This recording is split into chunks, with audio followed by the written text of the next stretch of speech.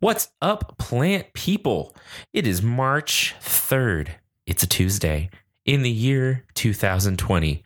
And I'm coming at you again with another great episode of the Planthropology Podcast. This is Vikram Baligi, your host, and I'm so excited to be talking to you today. This is going to be a good one. They're all good ones. Listen to them all. They're wonderful, but I'm really excited about today's. We're talking about insects and graduate school and life, and it's really just wonderful and a lot of fun. A couple of things first. We had our first live show 2 days ago on Sunday, the first at LubbockCon, and that was just a blast. It was so much fun. Thanks to everyone for coming out. If you want to watch that, it's in the Facebook group. I streamed it live. Also, it'll be coming out next week as a bonus episode.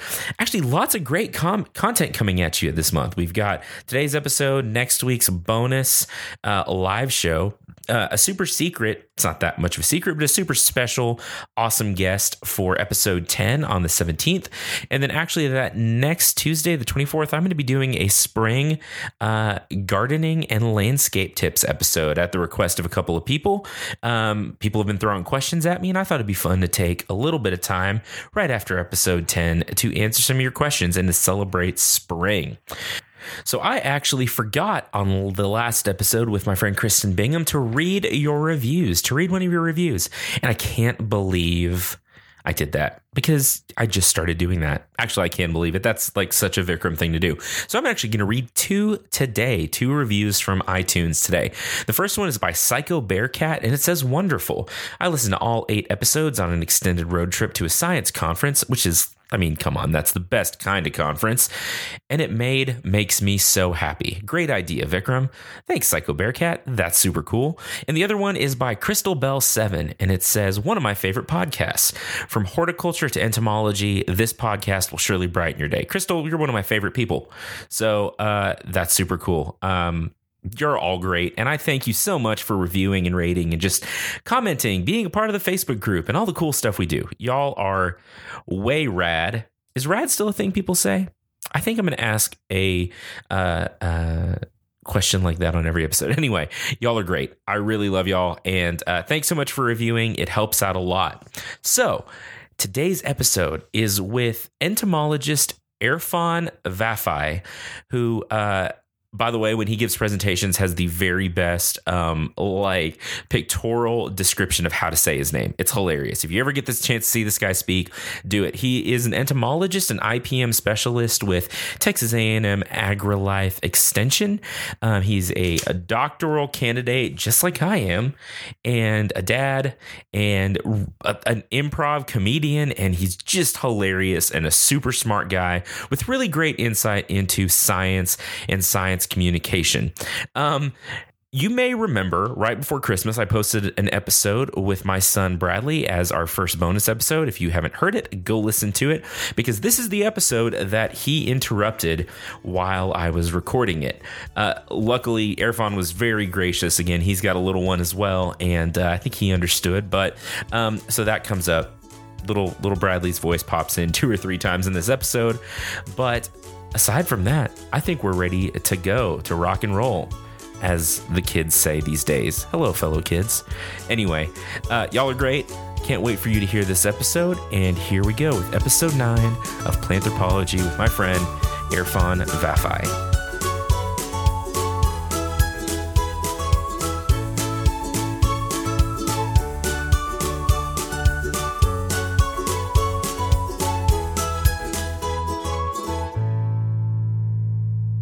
We're shooting for around half 2 an hour. hours. Oh, okay. Yeah, 3 hours, just as long as we can talk. I got a whole script written out. I'll just read it. That's perfect. Yeah, it's great. It'll be like a monologue, right? Exactly. Yeah. Gettysburg Address or something. I just need you to nod periodically. I will. I can do that. Yeah.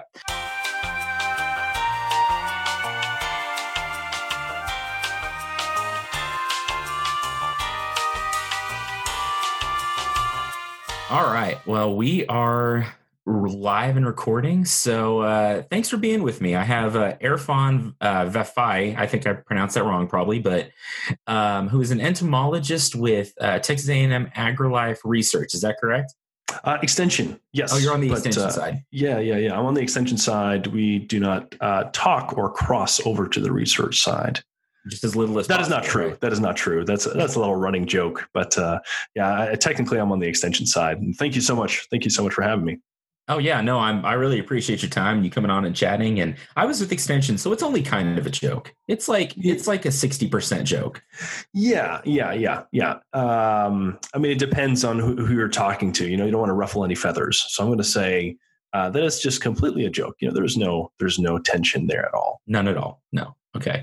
So anyway, I guess introduce yourself a little bit more. Tell us about your position, what you do, and what that entails. Yeah, so I'm the extension program specialist is like the full title in integrated pest management.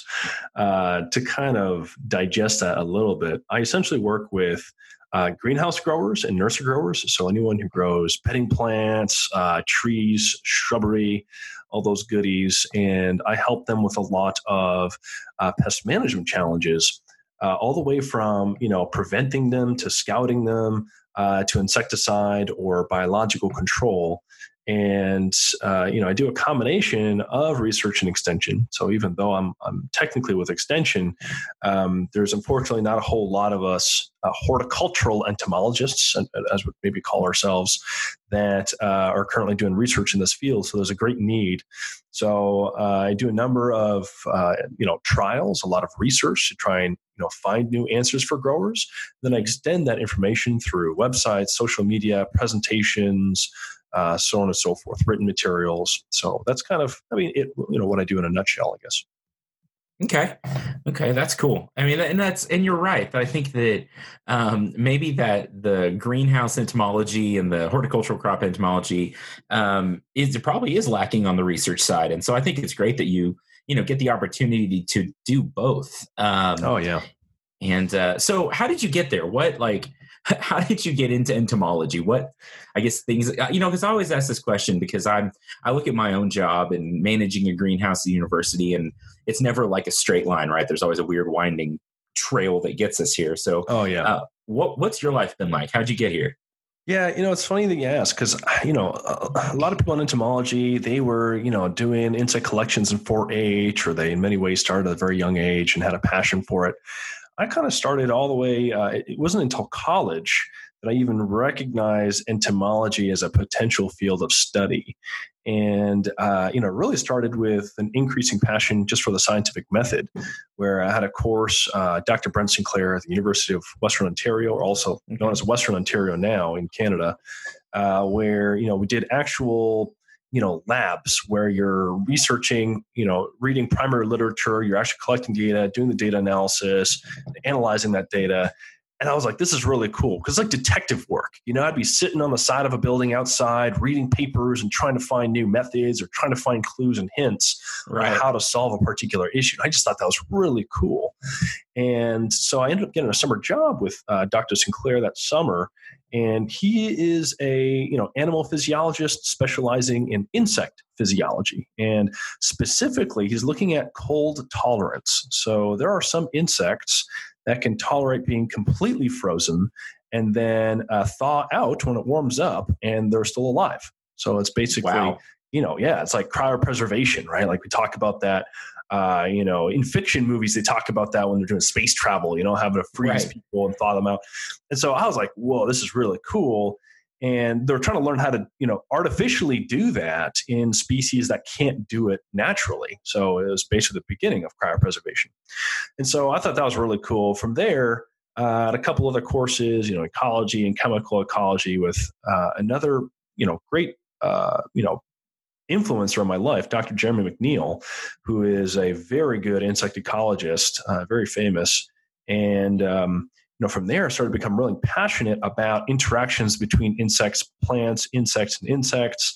Because in this course, we'd learn, for example, that when a caterpillar chews on the plant, that plant can release these chemicals into the air, these volatiles that attracts predators of the caterpillar. So in a sense, plants are recruiting their own defenses. And it's this little mini alien war that's like constantly going on at this microscopic level in our backyard. So we just overlook it, where you look at an insect and we think it's gross. But from there, so I kind of fusing my passion for science and seeing a very practical application. So in this case, it was protection of agricultural commodities or protection of crops using ecology that then really just kept propelling me. And every summer I got new opportunities and new labs and so on and so forth. So that's kind of, what led me into this fork in my life, I guess. Right. No, that's really interesting. And so but that's something that nobody thinks about. I say that, not nobody. I think those are some things that in general people don't think about, right? They are kind of just interesting parts of our whole ecosystem and our whole agricultural system that are they're so small, or they're so maybe, I don't know what the word is, maybe other than what that we typically do, that we just overlook it. We don't think about this whole, you said alien warfare. I think that's a really interesting way to look at it. That world. I mean, I always use this, this analogy when I'm giving my talks, especially to, different, gardener groups or different, master naturalists, master gardeners and whatnot, that really, these, a lot of fictional movies you see are based on insects in many ways. Like the movie Alien is parasitic wasps. These are things that as entomologists we're very familiar with and play with on a regular basis. There's another one that's sometimes referred to as ant lions that make these little pits and basically shoot sand at insects and then pull them down into those pits. That's basically Sarlacc from Star Wars, that thing that eats Boba Fett. It's like all these like cool concepts. You're like, oh man, this is basically like, this and that from that fiction movie. So it is like mini aliens. And, I think on this large scale that we see, they just seem so small and irrelevant. But when you start to learn about these like tiny little interactions and the role they play, it really is truly incredible. So that kept driving my passion in this field. Yeah, that's really cool. That's awesome. And, and I love that you can make it, and we'll talk a little bit more, I think, as this goes on about the outreach and public. Hang on just a sec. Sorry. But what, buddy? It's well, I'll show you later. Okay. Hey, can you go get back in bed? No. Okay. Can you at least be quiet? Mm-mm.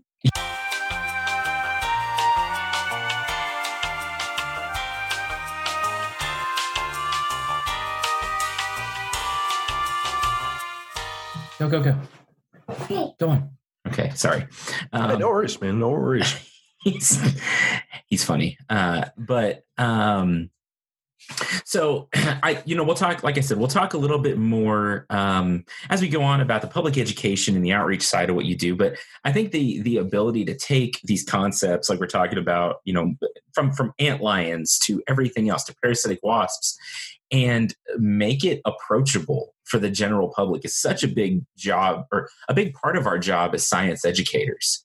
Right. Yeah. I mean, I think that's the thing that's been kind of overlooked and being recognized as more important more recently, is that as scientists,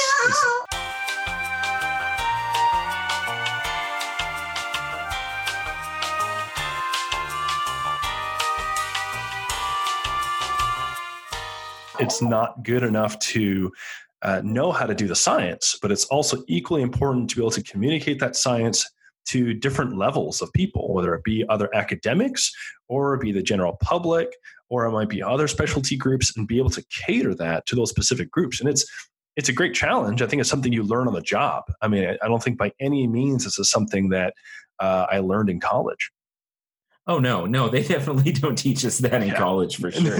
I never learned. Oh no, I learned. I didn't learn anything in college. No, I learned maybe a couple of things, but not like I remember. We talking. It was interesting because we would talk a lot about biological processes, and we would learn about things like, say, photosynthesis, and it would be communicated to us in a very like academic classroom structured sort of way. But the thing that I don't think necessarily got, or at least personally, I never got, was how do I take this information and package it and send it back out?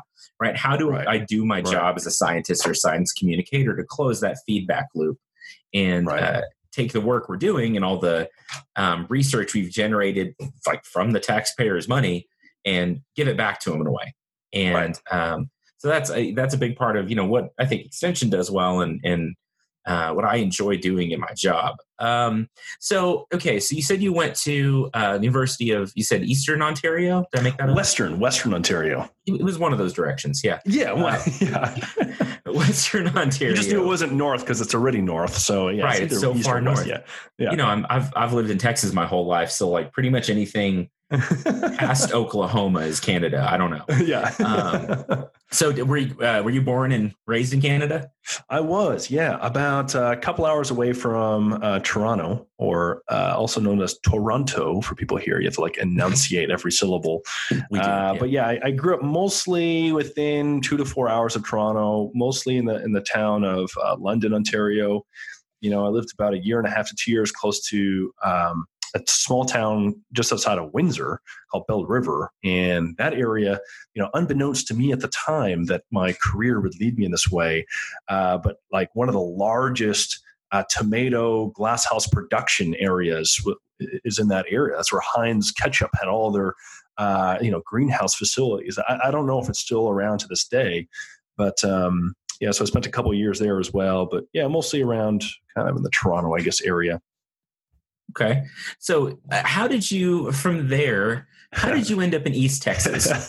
Because I imagine that's like some degree of culture shock. It's got to be.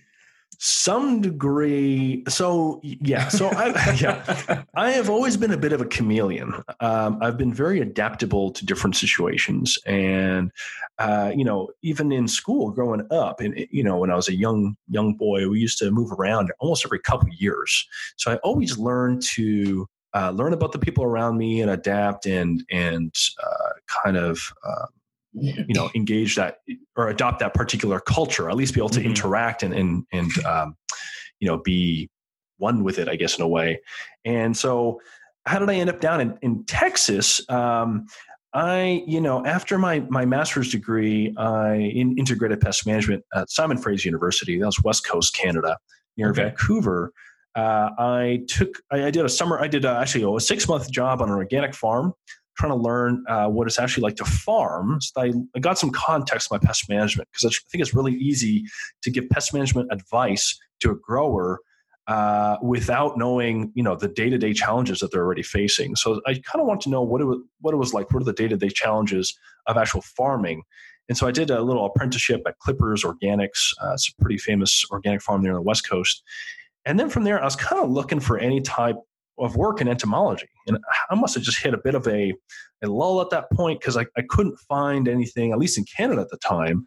And, I ended up getting I had one job working in an LED lighting shop, because there was the potential to, do research and do work in incorporating LEDs into agricultural production. Yeah. At the same time, I worked part-time for a startup company that was doing urban ag, so building glass houses within the city and selling directly to grocery stores.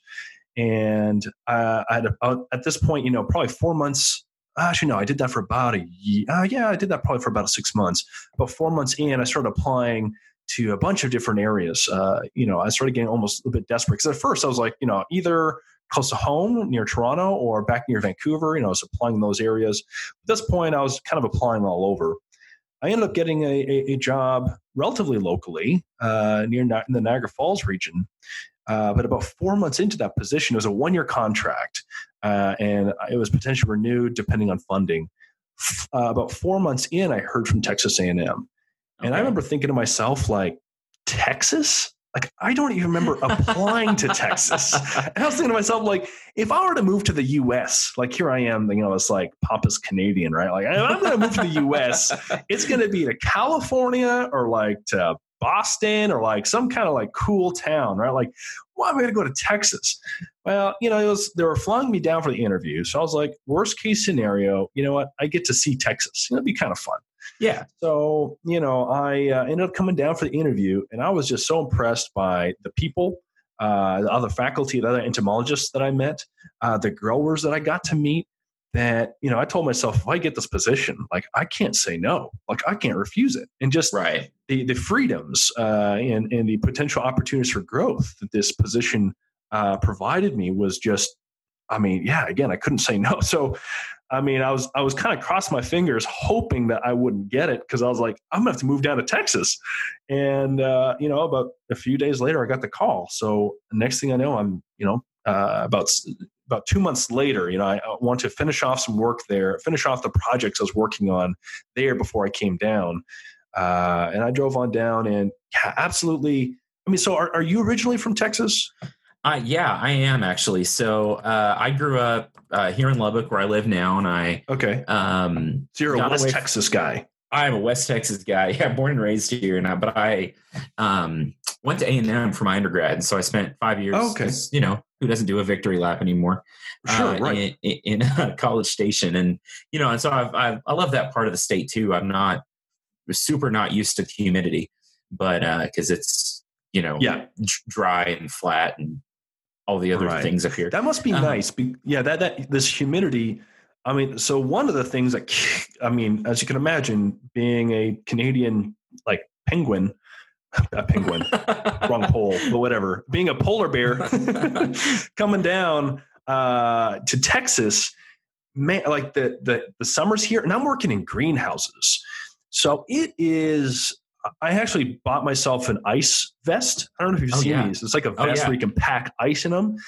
Yeah, otherwise I don't survive. I needed to create a little microclimate for my body for it not to just literally melt away into the ground. Oh, it's brutal. It's brutal. Oh my gosh. Well, and you see, and you're a native Texan. Now, mind you, you're used to the dry. Yeah, that humidity is definitely killer. And then the other thing too is, I'd realized I'd taken some things in Canada for granted. For example, being able to lie in the grass without being, eaten alive by fire ants. Right. I think I barely lay in the grass here. Whereas in Canada, that was what you do. You just go outside and lay in the grass. You may not in Texas. You may not survive the experience. Exactly. You might die. Yeah, exactly. Yeah. And so I learned the whole fire ant thing pretty quick. Which movie?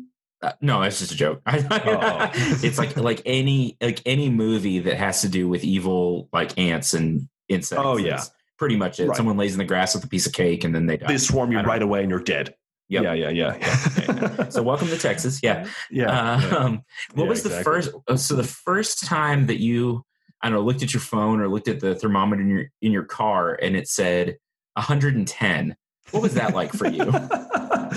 Oh man. I remember, so again, doing a lot of my research in greenhouses, and in my case, I'm trying to isolate different insect populations within cages within greenhouses. And some of my trial work has been, these are large cages. Large is a relative term, 4 foot by 5 feet in dimensions and 3 feet tall. And so I actually put my whole body inside that cage. And in those cages, it would get up to 115 or 117. Oh my God. When I'm in there, I'm just trying to get my work done and get out. I am like, oh my gosh, this is horrible. I have a little wet rag that I put over my forehead. I'm wearing a cooling vest, and I have 2 employees, one to my left and one to my right, constantly fanning grape leaves. Some kind of large leaves to cool me off. No, I wish I had that kind of budget. Yeah, no, but your only job, you hire a student assistant. Your only job is to follow me around with this banana leaf and just keep me from melting. If I start melting, you're fired.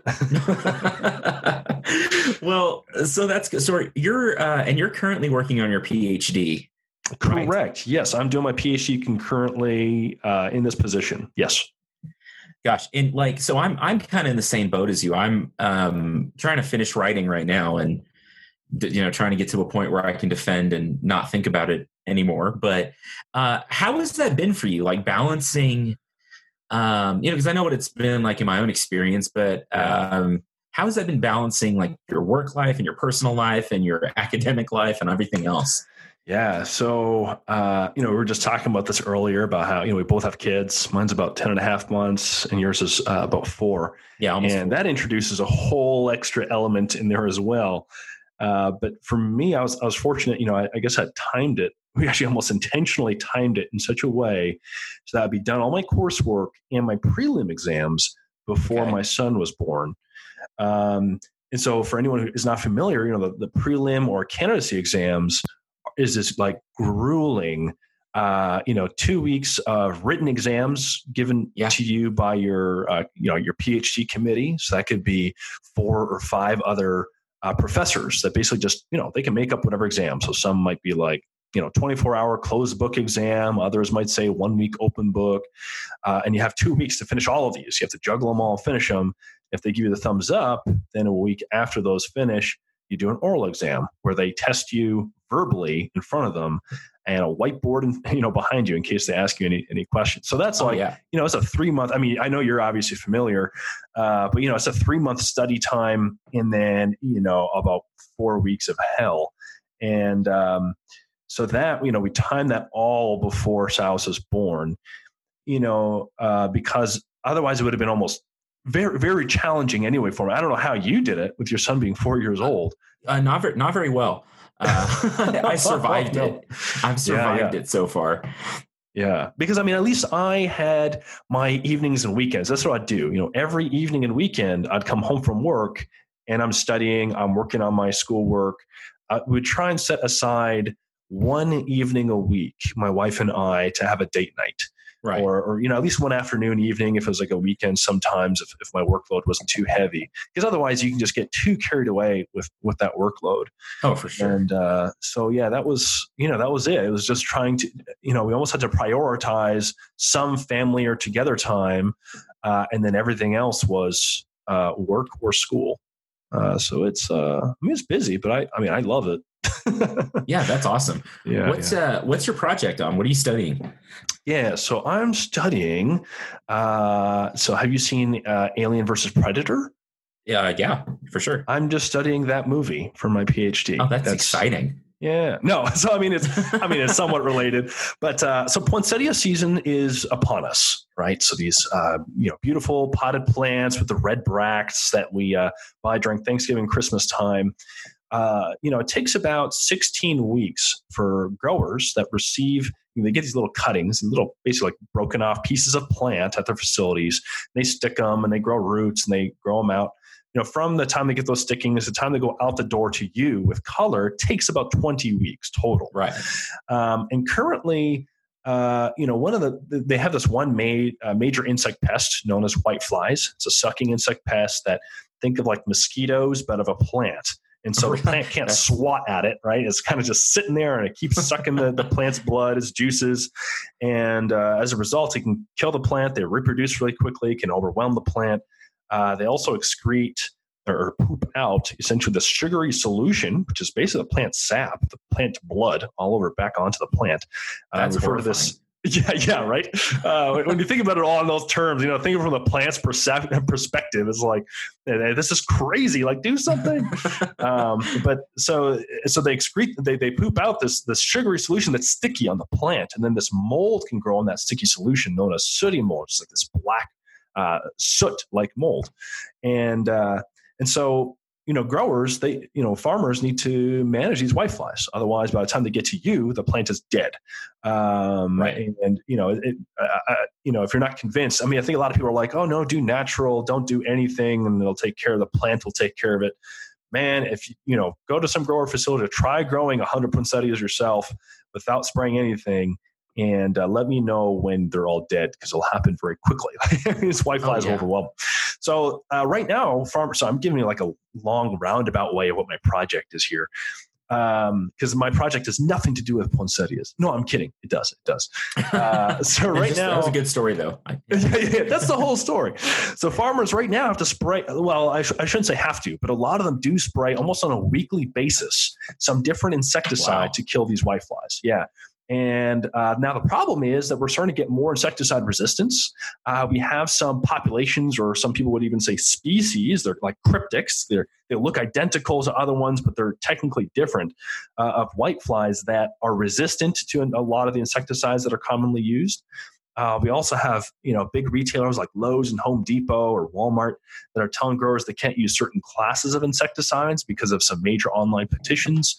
More pesticide use regulations for pesticide applicators, all this kind of stuff is basically making pesticide use a potentially problematic solution if that's the only solution that these growers are relying on for whitefly management on poinsettias. So what I'm looking at is, can we in Texas use a predator and a parasitic wasp in combination to manage these whiteflies at the producer? So, there's been some earlier work done where people have used just these wasps.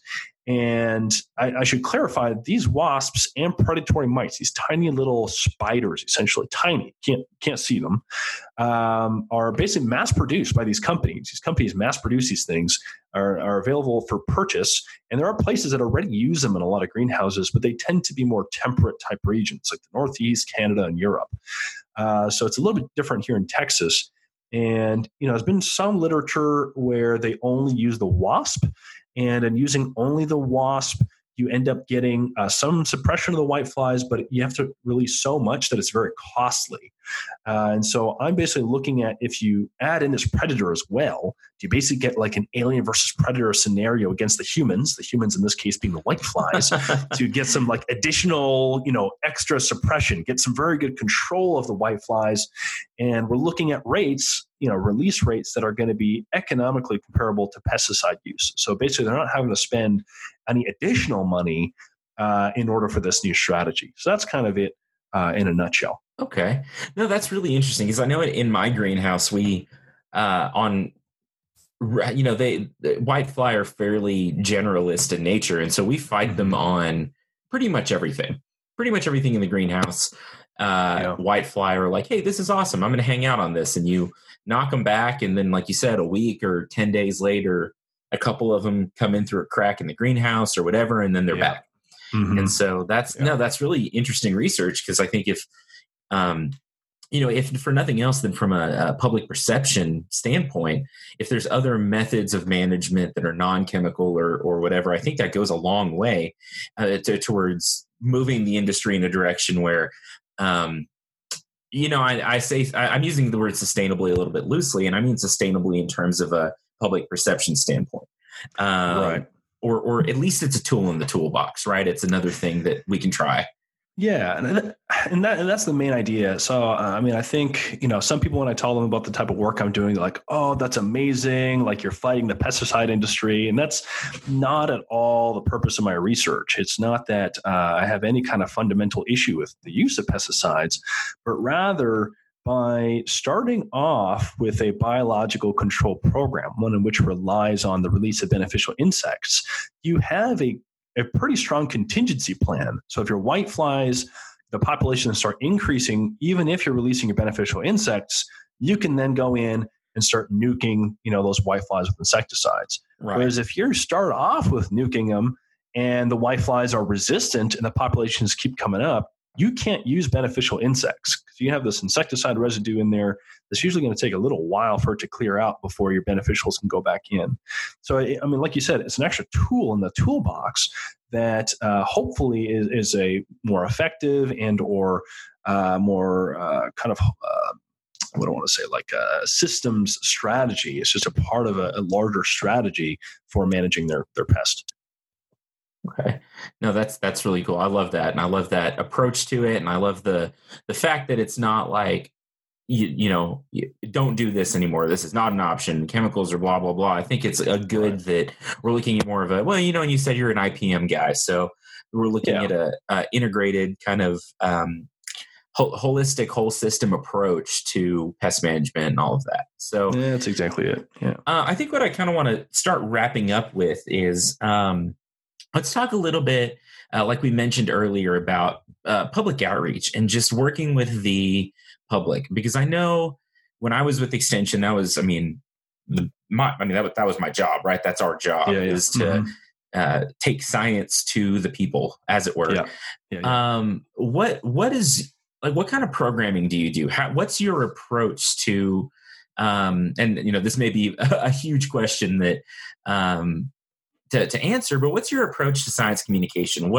How do you feel is the best way to approach taking all these concepts we're talking about and all these what can really be complicated systems and distilling them in a way that anyone can understand? So I think, I think that's a part of it. Like you said, taking something complicated and distilling it. In one sense, especially around controversial issues like pesticide safety, protecting pollinators, this class of insecticides known as neonicotinoids and their impact on pollinators. Mm-hmm. All of those types of subjects, rather than trying to simply just distill and, give them a simple answer, I usually try and demonstrate how complicated the matter can be and why there's so much controversy and why things are never quite as simple as we like them to be. I think a lot of people think that science, if there's one publication, right, that says, X, Y, and Z, that, all scientists agree and that X, Y, and Z is true. And really someone who practices science knows that, scientific census is something that takes a lot of research, a lot of time, a lot of replication before you can really draw a particular conclusion. And so, science is very, like I said, it's detective work. And so for someone to read, a online blog that cites some kind of a science trade magazine that cites a research article, and to take those conclusions as fact is a kind of a fallacy. That is not, as a scientist, we know that's not true. As a scientist, I'd immediately go directly to that research, and I'm trying to investigate those answers and trying to see what other related research are and what they say and if the answers are similar or not.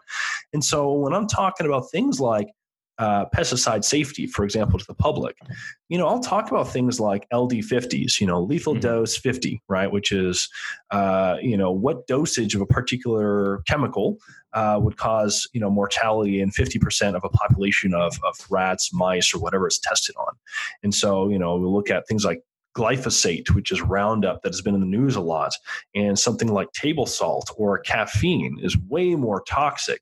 But then we're looking at, that's just acute toxicity. That's like immediate. How about chronic? Well, shoot, it's really hard to study chronic toxicity because, you would need a population of, maybe 10,000 people in a very controlled setting. And you ask half of them if they could get exposed to glyphosate at a specific rate, and control for every other factor. There's so many confounding, when we talk about confounding factors, like someone who's been spraying glyphosate, it's also likely, spraying a lot of glyphosate, it's also very likely that they spend more time outside, exposed to the sun more. It's more likely they're exposed to, air pollution and gas fumes outside. There's just all these other factors that can contribute to any type of health effect that make it very difficult to study chronic toxicity. So usually that's kind of what I'll do is I'll take this approach of, here are some simple, easy things that we can study, but here's why we don't have the full answers for, this and why it's so controversial. Yeah. I'm sorry. I'll respond to that in a second. He comes in, he's like, yeah, he can't even hear you, but he's like responding to your questions. Buddy, I'm almost done. Can you give me like 5 minutes? Okay, I'll be right in there, okay? Okay. Love you. Okay. It was really funny. Okay. No, I'm glad we've got multiple practicing tracks his interviewing skills. Yeah. We've got multiple tracks of this. But no, I think that's a really interesting approach and a really good approach to science communication, because it seems like the conventional wisdom in some ways that we use in the field is make it simple, get it out, and move on to the next thing, right? It's like, and which there's a place for that, I think. But I like your I like your thought and your take on it that, science isn't simple. And these systems that we're dealing with are not like single points in space. They're complicated and there's a lot that goes into it. So no, I really like that. And, I'm sure you do some of both, where you take it and you make very simple points, but then you also take these big issues and let them be big issues. And I really like that. Yeah. Because there are some things that, are a little bit simpler to answer, that are simpler to study, and under certain assumptions, we can make conclusions on them. But then there are other things that are still very controversial that I think making conclusions, for example, as a scientist, to say that we know glyphosate is safe for sure, in terms of chronic effects, I think we're doing the public a disservice because we don't actually know that answer. And by saying that, I think that's where people's trust of science can be broken. I think that's one of the biggest problems when it comes to science, education and science communication is not so much the science behind it or how we communicate it. It's sometimes just because people don't trust science anymore, because sometimes people under the name of science have made claims that are either not true or we just didn't actually know the answer to it. Right. Yeah. We make big sweeping claims maybe before we really should, rather than we really have the data to support it.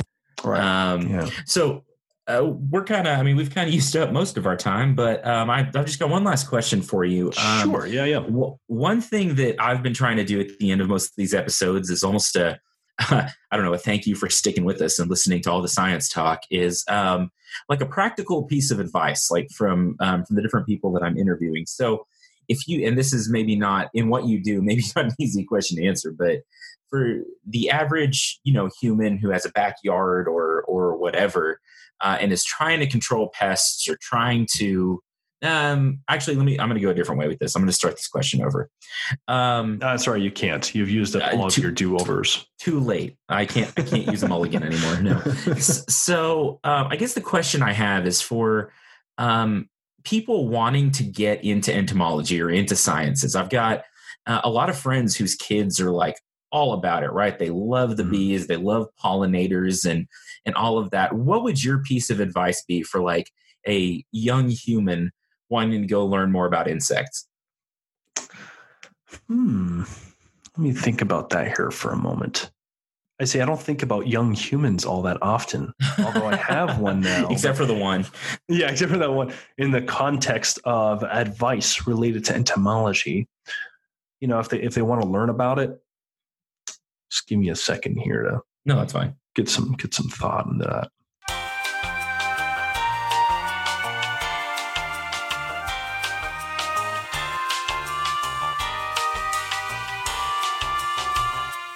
Well, I guess honestly, it doesn't have to be a young kid. I just mean, say someone that's planning out what they want to study, planning out their life and their career. We've talked about how it kind of twists and turns sometimes.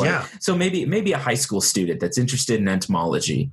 What would you just jump into it? Go find some bugs to start hanging out with? I mean, for starters, I would say don't underestimate the opportunities in entomology, because insects are incredibly important, whether it comes to vectoring viruses, human viruses. Mosquitoes are the biggest human killer, animal human killer on the planet. Whether it be West Nile virus or malaria or Zika, chikungunya, so on and so forth. Or you're looking at pests of agricultural commodities. They cause easy billions of dollars. I'm thinking of just one invasive insect pest, spotted wing Drosophila, which is a fruit fly of soft body fruit that in 1 year, when it was introduced, it caused about $500 million worth of yield losses. Wow. And so there's a lot of incredible opportunities to do research or do work in entomology, because they are insects again are incredibly important to our livelihood as humans. And if you're wanting to learn a thing or two, I mean, gosh, I'd say there's an incredible amount of online resources now. I would say start by trying to learn how to identify different types, different groups of insects, maybe starting at the level of order.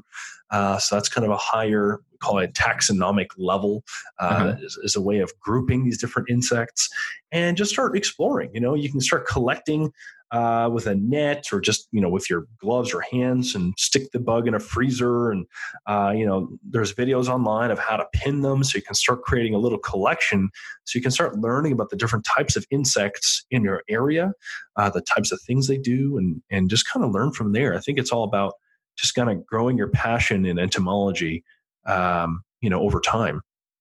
That's awesome. Yeah. Just go out and do it. Just get started. Yeah. It's like, it's really like catching Pokemon, but real life. I heard the guy who created Pokemon was like, yeah, it's like he was actually inspired by insects because, they metamorphose, like they transform from one form to the next. Right. And a lot of insects do that too, and it's basically that you're basically catching real Pokemon, and you get to do the extra detective work of figuring out what that insect is, figuring out its stats, its attack ability, its defense ability, and all that kind of stuff.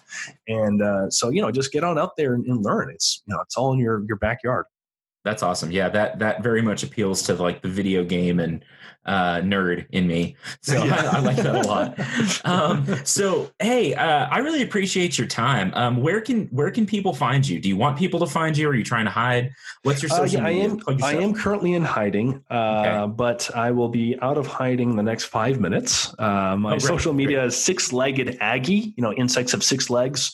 So Six-Legged Aggie. I'm on Facebook, Instagram, Twitter. I have sixleggedaggie.com. And I just started a YouTube channel, but I have not yet published too much on there. But I plan on publishing some more content that's geared towards growers and the general public. So there'll be kind of different playlists depending on your interests. That's awesome. I'm looking forward to seeing that. So am I. I hope it works out. I think it'd be great. So, no, thanks so much for your time. I appreciate you taking some of your afternoon so much. Yeah, thanks for inviting me. And we'll maybe do this again sometime. Sounds good. All right. Thanks a lot. All right. Yeah, my pleasure. Okay, we're clear. I've been saying since this started that not nearly enough of my guests make their own sound effects and busy tones and all of that. I don't think I've ever said that, but I'm going to start saying that. So if you're a future guest, feel free to make your own sound effects. It's great. It's wonderful. Do the thing. Thanks so much again for listening. I hope you really enjoyed that. I think it was a fun episode, and I think I learned a lot from it. Again, just like from everyone else, I have learned a lot. Hook up with us on social media, Facebook, Instagram, Twitter. There's a really great Facebook group now called Planthropology's Cool Plant People. So if you're one of those cool plant people, which I know you are, join the Facebook group. There's lots of great conversation. You'll get to hear from some really cool other plant nerds like you and me. If you want to support the show on Patreon, hit up patreon.com/planthropology. Again, March is going to be awesome. There's lots of content coming at you. You'll get to hear from me, maybe more than you want to. So stick around, follow, subscribe, rate, review, do the thing. I love reading them, and it really helps us out. But I'll see you next week, actually 1 week from today, with a recording of Planthropology Live from LubbockCon, where I talk about super nerdy stuff like sci-fi and fantasy and plants and world building and everything in between. You've been great. See you next time.